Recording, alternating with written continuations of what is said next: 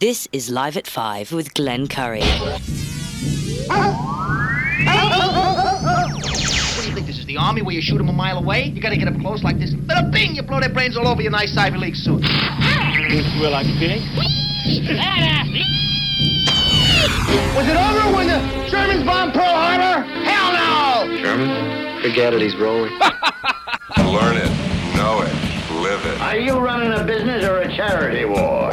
Leave the gun. Take the cannoli. Yankees win! Pull over! No, it's a cardigan, but thanks for noticing. You a pothead fucker?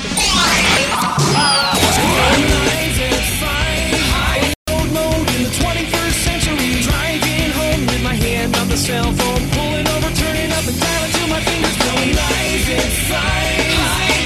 Live at 5. This is Live at 5, Live at 5, Live at 5.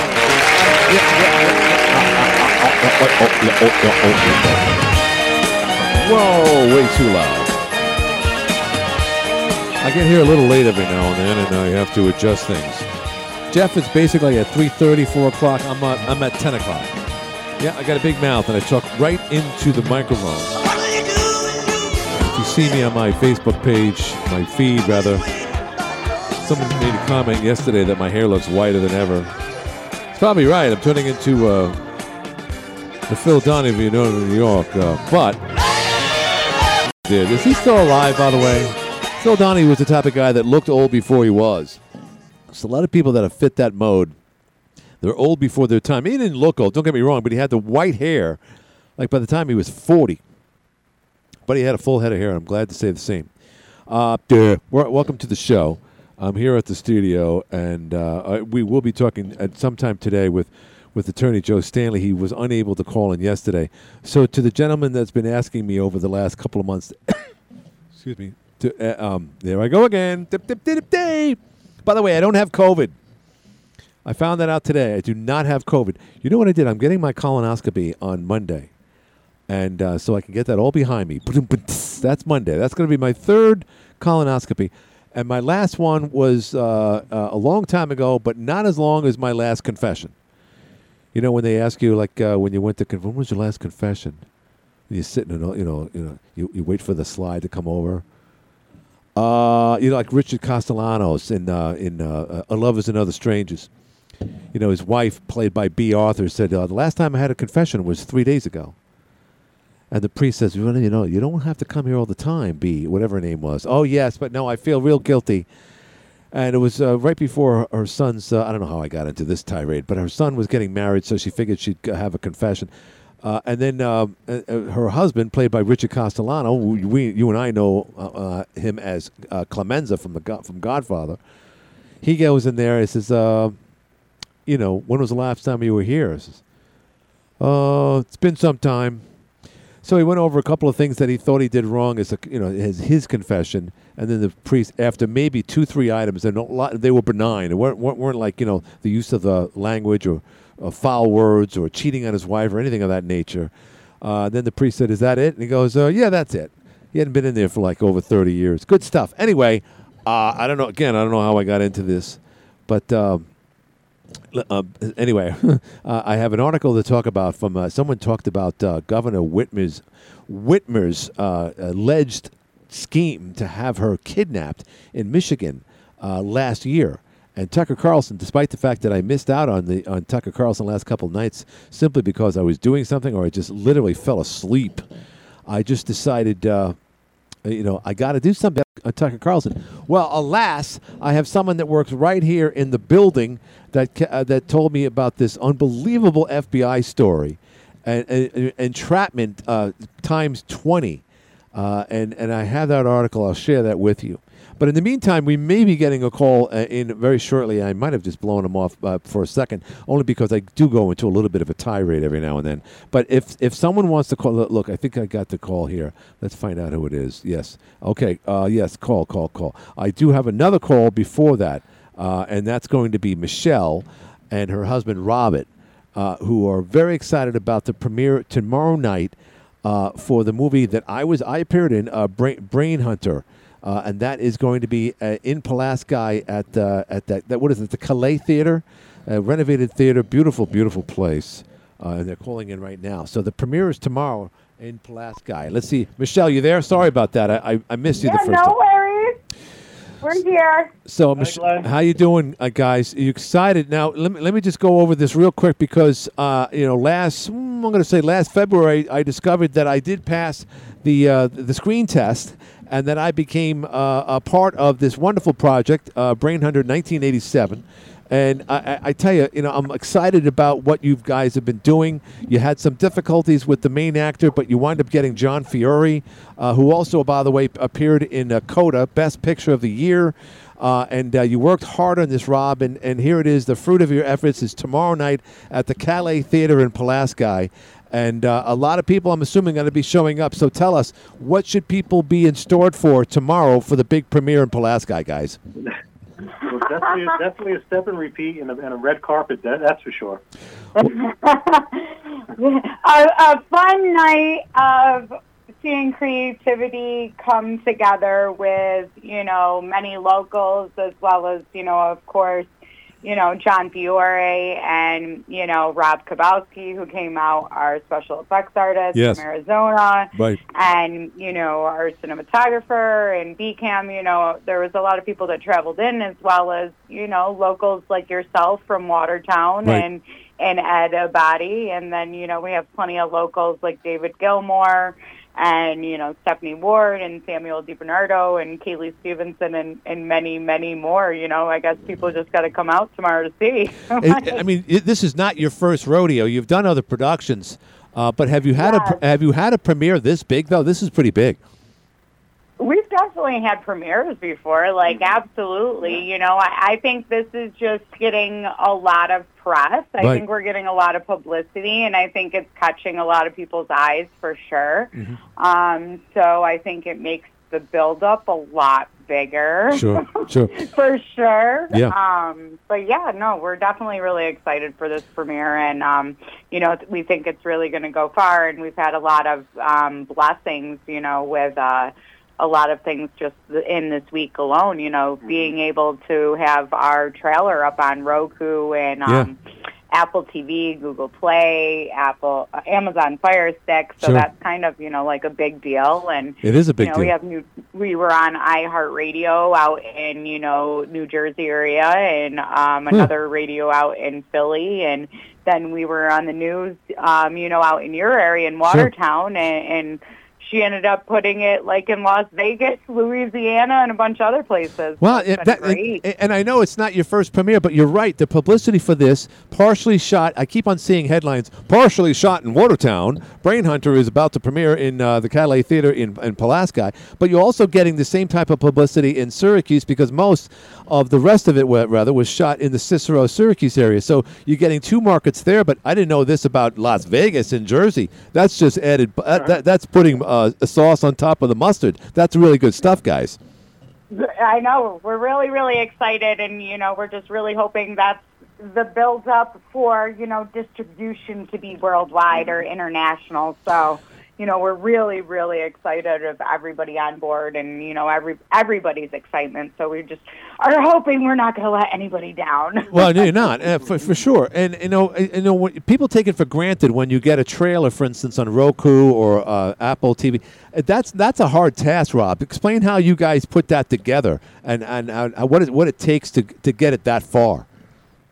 Well, she'll tell you on that one. Okay, go ahead, Michelle. Sorry. Working in the industry for many years, you meet people and connections are everything, and this blessing just happened to be a connection that happened at the right time, and they just, we worked with them on some press out there with some musicians and whatnot, and they were more than willing to put us up. So, we're very blessed with that. So we're really excited, and, we're just thinking that's the start, and who knows where we'll end up with distribution. We have been in the works and talks of distribution already, and last night we actually had someone with the Producers Guild of America actually reach out to us.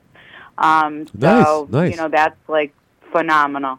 Well, again, and like I just said, I mean, oh, wow, it's a movie. That means it automatically goes to the local theater, or it automatically makes it on Netflix and other platforms. But it's that's not the case. It takes a lot of hard work, plus a reputation, and then, of course, a little bit of luck here every now and then. So that last thing you just mentioned, Michelle, that sounds exciting, too. Explain how that's a big deal. That, and I'm sorry, just you mentioned the company that you dealt with. How did that come to be? Well, I mean, networking. My COO of my company lives in Atlantic City, and she works with a lot of people out in that area. And Rob Schwartz is really big with Humag TV and Humag Distribution, sure. and he does movies out there as well. But he's really large in the music world. But sure. She happened to know him, and we've been talking over the years about him working on possible things. And she called me, told me come on out and represent for Brainhunter, and that's exactly what Kaylee and I did. We went and brought posters and stickers, and there was radio stations interviewing us, and just nobody left there without knowing about Brainhunter. Yeah, no, again, it's amazing. Brainhunter 1987, and I'm going to ask a little bit what the story is all about. But, there's a lot of stuff that's made in Central New York, and you both of you know that. Michelle, you worked alongside Pete Davidson, if I'm not mistaken, in a production or two down there. But and so that's good. That's always good when you see that, because Syracuse has become somewhat of a hub to a degree. But Brainhunter is seemingly getting more publicity than other movies. I saw you on Spectrum News, on at least one of the TV stations down in Syracuse, if not all of them. Up here, obviously, the Watertown Daily Times, and now you just explained how you did it. So that in itself is awesome. So two things. Rob or Michelle, whichever one wants to take it, explain what is Brainhunter 1987? Rob's got that one. It's basically it's kind of a spin-off off the first movie I did in 2010. Mm-hmm. So basically, it's like the Brainhunter is just evolving and mutating and turning into something more menacing. And then you throw in a couple of kids and an 80s genre, and you got yourself a little slasher movie. Right, and a slasher movie without cell phones, because when it takes place back in the day, you can't have actors and actresses, for that matter, on the cell phone all the time, and which is a good thing. In my scene, I'm at the Cicero police station, and I'm talking to the lead actress, and excuse me, her name escapes me at this time, but she was very lovely. We went over the scene prior to it, and she's done a lot of stuff herself. Not to mention John Fiore, like I said, was in Coda, played Gigi in The Sopranos. So how do you get all these good performers to show up in the middle of Central New York and Northern New York to do all this stuff? Well, I mean, the location was basically essentially everything. So, everybody was really on board already, obviously, except for John Fiore. Yeah, right, but that came later. Yeah, sure. The location, out here filming is different than in the big cities, and it's more welcoming, and it's just more of a community. Sure. So that's how it happened. The locations just worked out so beautifully, and everybody came in. Yeah, and at the Cicero police station, I noticed that you put a couple of guys to work. I mean, people that were actually physically police officers, or the captain of the. So that's good. Not only did they give you the space to use and make it look authentic, mind you, but you actually put them in the movie. That helps, and I'm sure they really enjoyed that as well. It looked like they did, at least. Yeah. Oh, absolutely. The police chief was just, gracious. He was phenomenal. His son wanted to dabble into acting, and we threw his son in the scene. And the police chief he was in a scene because he drove the Hummer. Yep. Wow. So, they used their department Hummer that really doesn't get, used for anything. Right, so it was really cool. Yeah. Yeah, so now, Rob, it took you, I did my shoot back in the first week in March. Snow was still on the ground, and I know you were planning on doing it in July, but for all practical purposes, that's a quick turnaround to take a movie and all that footage from the various scenes and locations. You edited that pretty quickly. So, give us an idea how long it took to edit, and was it difficult with all the special effects and whatnot? Well, it took Michelle a long time to edit. Oh, God, I am getting everything wrong here. Michelle, have you? But Rob, did you do anything in this movie? I know you directed it. No, I know you were the director there. Yeah, go ahead. Bring the money. That's what I did. There you go. That's awesome. But okay, then Michelle. I mean, okay, what did you spend long nights putting this together? Were you satisfied? Did you look at it and say, "Boy, we got to shoot that Glenn Curry scene because that sucked"? No, it's good. I mean, no, it was, yeah, and you got to watch every day and, getting up at 3 a.m. and maybe working till 10 p.m., is something that definitely went into it, for sure. I mean, there's definitely things that I saw that in the future I can make it even more efficient. Sure. And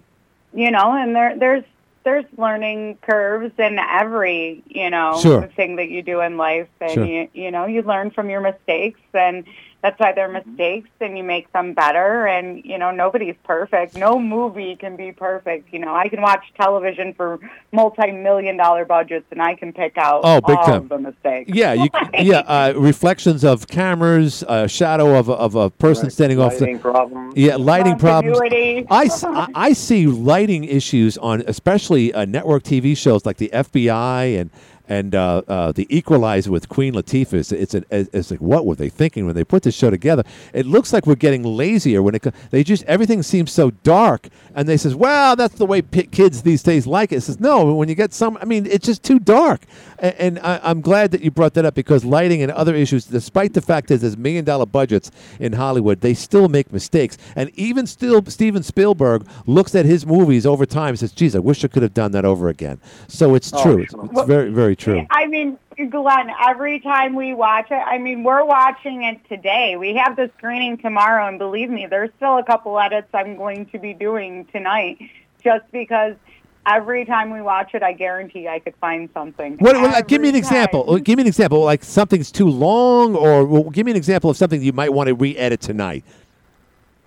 For instance, there was like a jump cut or something, so the screen went black in between, and maybe it's not visible to everybody's eye, but right. It's visible to my eye, sure. And Rob's eye, and some other filmmakers' eyes, and being a perfectionist, that bothers me. Yeah, sure. There's obviously a lot of things that you can't fix, without reshooting, and that was something that we obviously had to swallow and accept, because like a $50,000 budget isn't a $250,000 budget or $1 million budget. There's always things that you're going to want to make it better. And again, like I said, there's learning curves, and with a smaller budget, you have to kind of work with what you got. You can't expect, the world with it, so it's just growing and being better. Well, next time. Exactly, and you get better. And of course, this is not your first rodeo, as I said earlier. You've done other productions and whatnot, but you get better and better every time. This one's definitely going to have a big appeal because of the publicity, because of the amount of people involved, just in the scenes that I witnessed, and up here in Watertown. This was definitely not your typical slasher movie. Hey, I made a slasher movie last week on my cell phone. This is considerably higher than that. Right. I'm just saying that, guys, only because in the era of video in the last 30, 40 years, everyone and their brother became a production specialist. But you got right. people all over the country, for that matter, in other countries, to converge and put this all together. So now, okay, so then tomorrow, obviously, it's going to be in Pulaski. But is it still too early to determine, guys, when people can see this either at the theater or on some type of a platform on their television set? Okay, so last time I opened my mouth, I ended up with a premiere in 6 months. Yeah. But, obviously the goal would be to have something for Halloween. Sure. So, the process of an online screener and having someone pick us up, it's pushing it, for this year. Obviously, definitely, it will definitely be out 2023, but our goal is definitely for Halloween this year, with some type of distribution for sure. And even if we are looking into other screenings as well, so, we have people that were in Arizona, so who knows if we have an Arizona screening or a California or a Massachusetts screening. Halloween's coming, so we are looking to pair up with, drive-in theaters or local theaters. So for sure, this isn't going to be the only screening. This is just the start. I tell you, if you're interested, I do know the one. Actually, there's 2 drive-in theaters around here, and one we do Rocky Horror Picture Show at in October. So that's right here in Black River, outside Watertown. It's large, and he's just very open to stuff like this, particularly local productions. I did something back in 2015 called The Egan Murders, and he played it there. So just keep that in mind, because because again, you always need someone on your side. He's got a digital projector. It would take a couple of hours to convert it, Rob. You know that process, or Michelle for that matter. Right. So that's something to keep on the table. But this explains why when we hear movies that were produced like in 1 year and it took 2-3 years later, there's a long process to get these movies distributed, guys. Oh, yeah. It's a whole process. It is, but I will say that I have already started on it. So, I do have friends in distribution. I do have friends, there's a Syracuse company, SRS, that is very, very involved in horror, in B-movie horror, and he's just waiting on the screener. I have another friend in California that's waiting, and I have other people that we've reached out for other movies, and I just have the list. It's just really getting a couple more edits through and really saying, okay, we're ready for the world to see it, and kind of going off of tomorrow and seeing the reactions of everybody. Yeah. We did do some reshoots. We did do a couple small reshoots and add-ins, but nothing too big. Now, let me ask you, did my scene make it, or is it on the editing floor? I got to ask. Oh, no, you made it. I love it. And I think, if I'm not mistaken, based on the script that I got, I'm in the first 10 minutes, if I'm not mistaken, guys. You are. Wow, jeepers. Well, hopefully people won't leave after they see me like, oh, my God, I don't want to see this guy anymore. I got to get out of here. Glenn Curry was in this movie. It's awful. No, we hope you stay for the whole thing and enjoy. No, I know we will. Okay, so tomorrow night, what time does it start? When should people get there? Okay, so the doors open at 5:30, and then there will be a cash bar until 7. We do have a couple jewelry vendors that are there, so if they want to shop or if they want to eat popcorn and have a couple drinks, take pictures on the red carpet, the showing will start exactly at 7 p.m. And then from there, we'll have a Q&A with, obviously, our cast, yourself as well, awesome. And crew. Yeah. And then we'll have some more cash bar, and we'll say our goodbyes, and that's our night. Awesome. So, guys, thank you very much. I got to take a call from yet another person from Central New York, and that's Attorney Joe Stanley. And I'll ask him about the liability insurance of a Brainhunter coming into the house. What should one look for? You just invite Joe Stanley. I will. Oh, come on out. I most certainly will. And guys, thank you very much. Good luck, and I'll see you guys tomorrow in Pulaski. Thank you. Thanks, Michelle. Thanks, Rob. Thank you very much. Bye-bye. That's Rob and Michelle for Brainhunter, and we have Attorney Joe Stanley on the phone. Joe, how you doing? I'm good, Glenn. How are you today? Good. I was just talking to someone else from Central New York. I'm in a movie, believe it or not. It's a slasher movie. It's called Brainhunter, 1987, New Breed. And I played, of all things, Joe, the director of the FBI, and we shot it in the Cicero Police Department back in March. And the premiere is at the Calais Theater, and I know you're familiar with that, in Pulaski tomorrow. So I just did the interview with the husband and wife duo, who produced it, and they're excited about it. So that's why it was the delay in getting your phone call today. But, Joe, first of all, you're invited to see that movie if you want, Joe, if you're into it tomorrow night, if you're in Pulaski. I don't know if your availability permits that. Well, I would love to see you as the director of the FBI. I would. So would I, and I made the final cut. I was not cut. I have my scene's about a minute long, and it's like one of the first scenes, so I can't wait to see it. And at the same time, hopefully I won't be depressed. Joe, for weeks I've had a caller ask me to ask you, and I for whichever reason, something got in the way. This guy is a retired person on a fixed income. A question for Joe from a listener.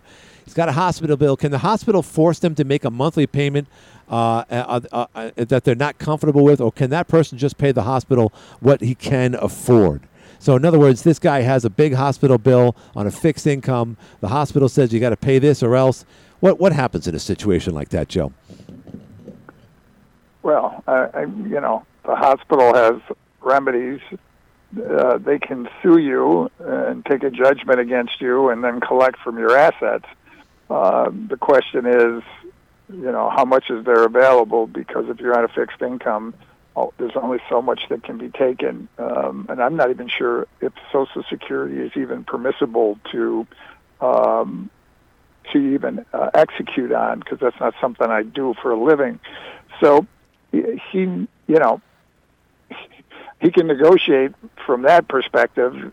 If you don't pay the bills, it certainly doesn't help your credit. But whether they can actually collect on a judgment or will even go forward with a judgment, who knows? But yeah, he's not obligated to pay anything. They have the legal right to sue him and take a judgment and then go from there. Right. But could they take money? I mean, like the IRS is always saying, we could take money right out of your account if necessary. Can a hospital or any institution do that, Joe? Well, if you get a judgment against someone, you can execute on their assets, but it's limited. There's restrictions, and I'm not sure, as I said, as I sit here, whether if his only income is Social Security, right, whether they can take any of that. Now, if he owns something else, if he owns property, it becomes a lien on the property he owns. So if he owns a house, they enter a judgment, and if they file it properly, it becomes a lien on the property when he dies or he tries to sell it. Right. If he has bank accounts, theoretically they could execute on some or all the bank accounts depending on how much and what they are. Sure. So, that's true of any judgment. There are rules on how to do it and what you can execute on, and that is their remedy if they decide to choose it. It's expensive, and if he doesn't have any assets and there's nothing to collect, then it may not go forward. And he also has an option of bankruptcy, although I'm not sure if that's the right thing in this circumstances. I would really, if he's concerned and it's a big enough debt, I would talk to a lawyer who does that debt collection kind of work to give him the best route to go, which maybe do nothing. Right. Interesting. Yeah. Because bankruptcy, especially for a retired person, it's a bad option for anyone, Joe, like you just said. But for someone on a fixed income older than, say, 65, 70 years old, that is a bad option for that age group. My guess is, at least. And hopefully, if he's listening right now, I'm sure he is, he will consult with an attorney. Now, Joe, on a personal level, I've been talking about this in recent days. I mentioned it yesterday. I don't know, every now and then I notice driving habits, crazy things happen when you're on the road, even when I'm on the same street and pattern like I'm on every day. I'm like a mouse in a mousetrap. I do the same thing every day, pretty much. And I noticed in recent months, certainly in the last 6-7 months, that cars coming in the opposite direction, Joe, are crossing the invisible line. If you're in the street, often when you're in a side street or whatnot, there are no lines like we see on Route 11 or 12, whichever. And I notice people are just, and it doesn't really matter where. A lot of times it could be on a road with lines on it. Is there something to be said about people that don't know what side of the lane they're on? Or is this a function of just new drivers that just don't seem to know what side of the lane they should be in? Well, I think it's just a function of not paying attention. Hopefully, if you don't know what side of the road you're supposed to stay on and drive on, Glenn, you shouldn't have a driver's license, because that's a bad plan. I think what that is that people are not paying attention, and some people don't know how to drive. And, they're scared of the parked cars on the right, and they're scared of the cars coming from other ways, and they're weaving in and out of over the center line. Yeah, but generally the people you're seeing that just are always wandering or staying in the middle of the road, it's probably because they're just not paying attention.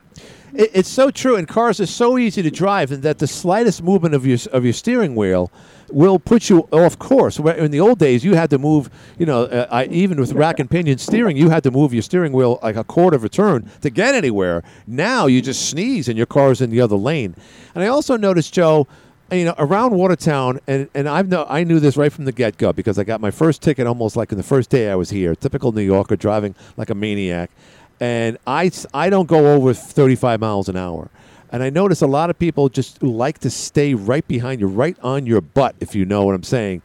And other times when you have to make a left and or right turn, it's like you get people upset, Joe. Like eventually we got to get off this road and get into either a driveway or make a right-hand turn to go this, there, and anywhere. People seem to be so uptight, and they just want you out of the way. Is that just aggressive driving? Is that COVID era, post-COVID era thought pattern, whichever? Why is it people are becoming, in my opinion at least, reckless and more aggressive these days, Joe? Yeah, well, I think that's just a part of the, people have become, have lost their manners, and maybe it is part of COVID, and part of what's going on in the country is that, I guess if people see people behaving badly all the time, they think they can behave badly all the time. Good point. Good point. It's a sad commentary on our country if that's the situation that we're in. It really is. And I got to say, when I was younger, I did have a bad temperament. I never got out of my car. My dad would do that. He was crazy as a police officer. I still don't know how he made it, but because he just would get angry, get out of cars. He slapped somebody one time. It was just awful. But I kind of took that anger and I extinguished it in recent, in the last 10 years or so. But I could see how, people can get upset, and I can see how I could get, infuriated with something. The other day, some guy pulled around Palmer Street here, and he drove his car as if he was driving an 18-wheeler, Joe, where, in other words, he comes into my lane, crosses over so he can swing into a parking lot, almost assuming that I knew what he was going to do. Joe, he's driving a Subaru. He's not driving an 18-wheeler. Cars today, like I said, can pivot like on a dime, and yet I guess people have this notion like, oh, you know what I'm doing? I'm making a right-hand turn into a liquor store. Or you know what I'm doing? I'm making a K-turn, so therefore I'm going to pull into a driveway and then back up and still keep you from driving on. There's this assumption made that people think you should know what they're doing, Joe. Am I wrong on that? Oh, well, maybe. I mean, I know what you're talking about, and I'm never quite sure. I think, again, people, I think, are just oblivious to the rest of the world. They think they're the only ones on the road, and that's part of the not paying attention to driving. Yeah, and at the same time, of course, you and I have always talked about distracted driving, but in many cases, I notice if they're distracted or if they're talking to someone, and in many cases when they cross the line, they're just driving by themselves. So it was one of those things I said, you know what, this is a Glenn Curry observation, and I'm going to bring it to Joe Stanley's attention, and I'm glad I did. Joe, when people need to get in contact with yourself or anyone from your office here in Watertown or Syracuse, how can one do that, Joe? Sure, StanleyLawOffices.com is the website. My email is joe@StanleyLawOffices.com, and the phone number is 1-800-608-3333. Great, and maybe I'll see you in Pulaski tomorrow night for the premiere of Brainhunter, Joe. Thank you, Inspector. Thank you, Mr. Director. Thank you, FBI. Thank you. I appreciate it. Bye. Thanks, Joe. Attorney Joe Stanley here on the Live at 5 show. Got to do a break. We haven't done one in a while. We'll be back after this. Roof looking older than call you back. And at the outset, I mentioned something about missing Tucker Carlson in recent days. But I do have a Tucker Carlson fan right here in the building. That said, did you see Tucker Carlson in the story about the alleged kidnapping of Governor Whitmer out of Michigan? And I heard about this about a couple months ago when I guess they were supposed to have a trial, and then they didn't have enough evidence. But I tell you, with all the stuff that's going on, not just recently, and not just because of January 6th, but when you watch Tucker, sometimes it's like, you got to check yourself, whatever you're into. Again, if you've noticed, I haven't talked about The View in a while. I'm not watching The View. So, and sometimes you got to walk away from things. And I even ask myself, should I pay attention to this? Danny Francis says I shouldn't watch Fox News as much. Should I take his advice? And I'm like, no, I'm not going to take his advice. Because it is essentially the only truth factor out there. By the way, what's his face? They call him Humpty Dumpty. I don't like saying that. But he's the guy that took over for, I'm all over the place today. Excuse me. But the bald-headed guy in CNN was fired. Reliable Sources was the show he had every Sunday at 11 o'clock. And his show was canceled. When I went up and down my Facebook timeline today, I must have saw some type of link from some from some group and or individual, at least, and I kid you not, at least 15, maybe 20 times. And when a story like that happens, when a show gets canceled, like a couple weeks ago I mentioned that Samantha Bee's show was canceled. Samantha Bee, not as noted as this guy, and I can't remember his name, but nonetheless, he's a pundit for CNN. He's always, basically saying nothing to see here. No, there's no white replacement plan, and how can you Trumpers think that? Well, he finally got the axe. He was performing poorly. Even on CNN, he was getting less than 300,000 people per year. You know what? I looked out into the office, and I see a guy in sunglasses, and I swear to God it was Joe Biden. But no, it's Jim Levin. Anyway, Jim Levin wearing his aviator glasses. I thought Joe Biden was in the building. So anyway, he's gone. So all these things are, slowly but surely, when you lose a guy like Donald Trump to berate and chastise every time you get on a microphone or in front of the camera on cable news, when he's president, that a lot of people will watch you. When he's not president, there's no reason to watch you anymore. People are sick and tired of it. And here's yet another reason why. I won't get into this whole article. It goes on ad nauseum. It's a long, long article. But in short, Tucker Carlson further exposes FBI's bogus Governor Whitmer kidnapping plot. And when you first heard it, it was all over the place. Right here on CBS News. It might have came on before and after my show. I'm going to say over a year ago when it was first exposed, maybe probably almost 2 years ago, when there were these allegations of, some crazed guys or hunters up in Michigan that had this crazy plot to kidnap Governor Whitmer because they didn't like her politics. They didn't like the fact that she was shutting down Michigan during COVID, that she wanted to confiscate your guns, and that she wasn't the person they wanted there to represent the wonderful state of Michigan. So that's the first thing that came to mind. It's like, they got some bad boys that, said one too many things, maybe went to some hunting camp. It was completely bogus. And they go on and on and on how these guys from the FBI essentially force some type of conspiracy to either at first shoot at the governor, damage her home, and the one guy who was living off cat food essentially in his own house didn't have enough money to take a shower. He would have to brush his teeth at a local Mexican restaurant. They kept coming back at him thinking, this guy was desperate. He represents the Trumpers. They knew based on their social media that they were truly, they weren't fans of Governor Whitmer. But when you see a story like, conspiracy to kidnap a governor, any governor, you would think that this is something that someone tipped them and said, hey, there's a bunch of guys that are hanging out at the bingo hall, the pool hall, and I overheard one of them talking about it. And then at that point, you would expect your FBI to investigate and say, okay, let's look into it. This seems like a good lead. And then one thing led to another. The whole thing was was just to the point where the guy, the two guys in question that were allegedly looking to kidnap Whitmer, based on the reports we heard, and everyone, including Stephen Colbert, jumped on it. You see, all you white people are crazy. All of it was made up. Every bit of it, every part of it, they tried to persuade these people, and they just kept on backing off.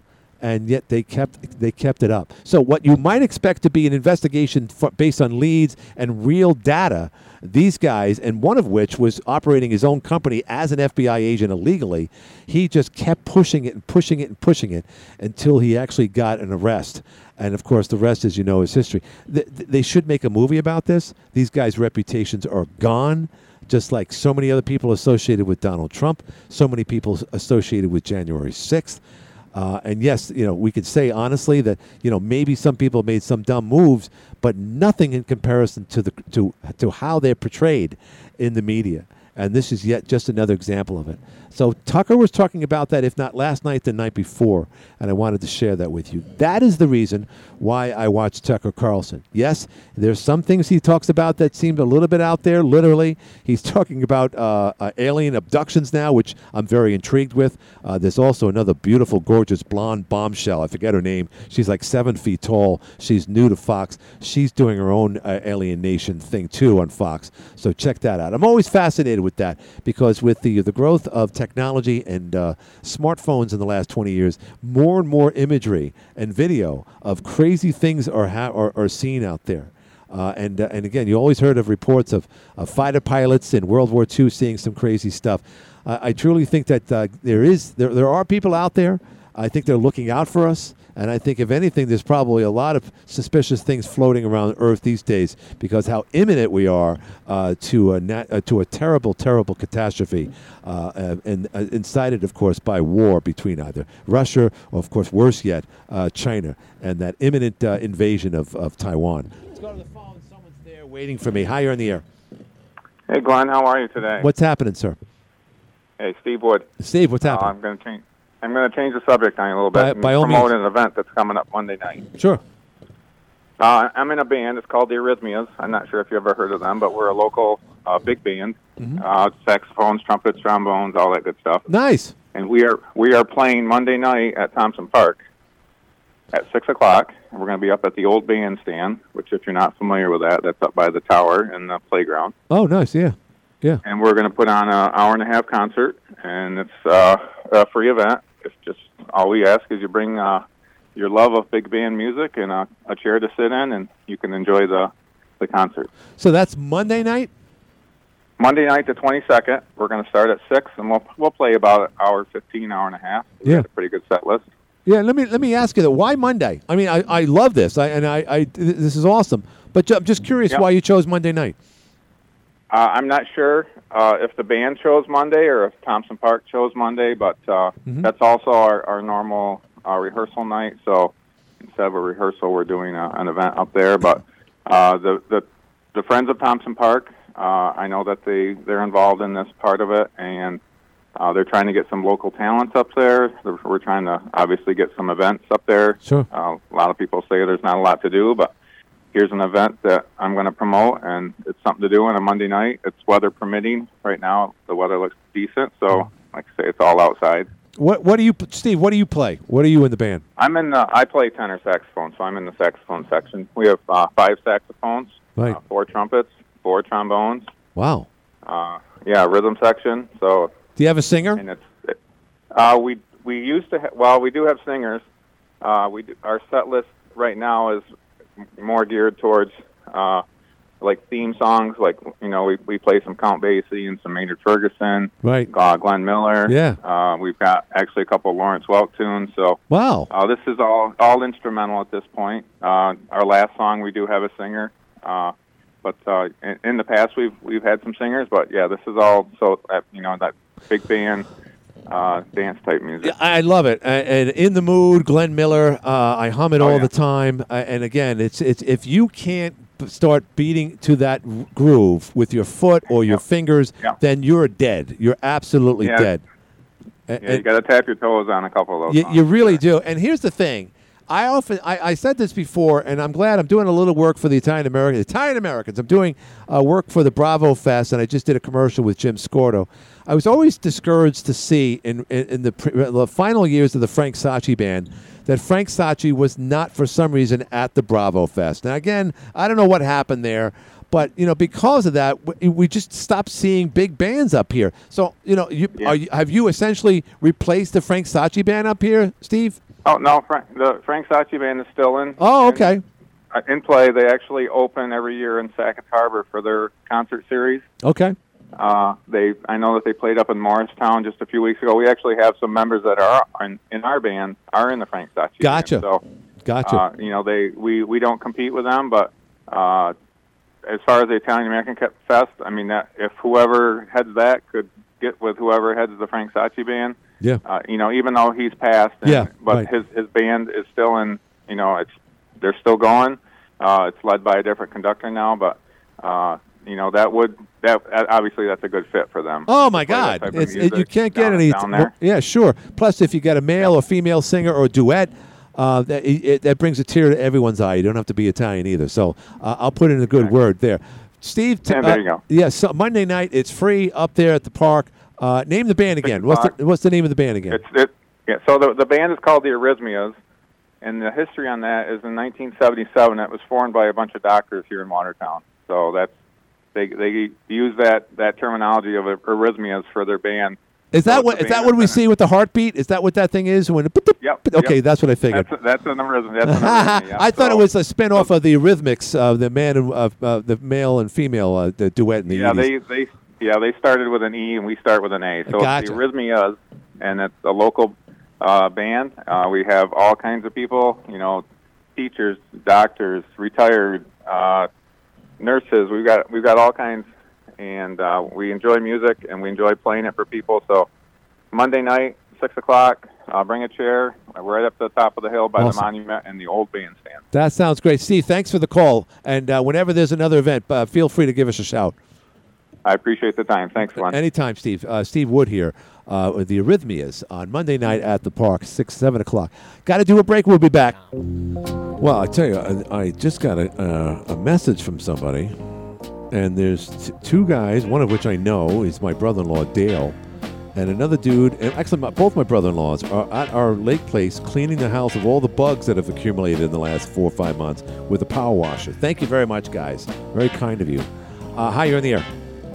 Hey, how's it going? It's SG. Yeah, I think Caveman's in that band too. I think Caveman's in that band.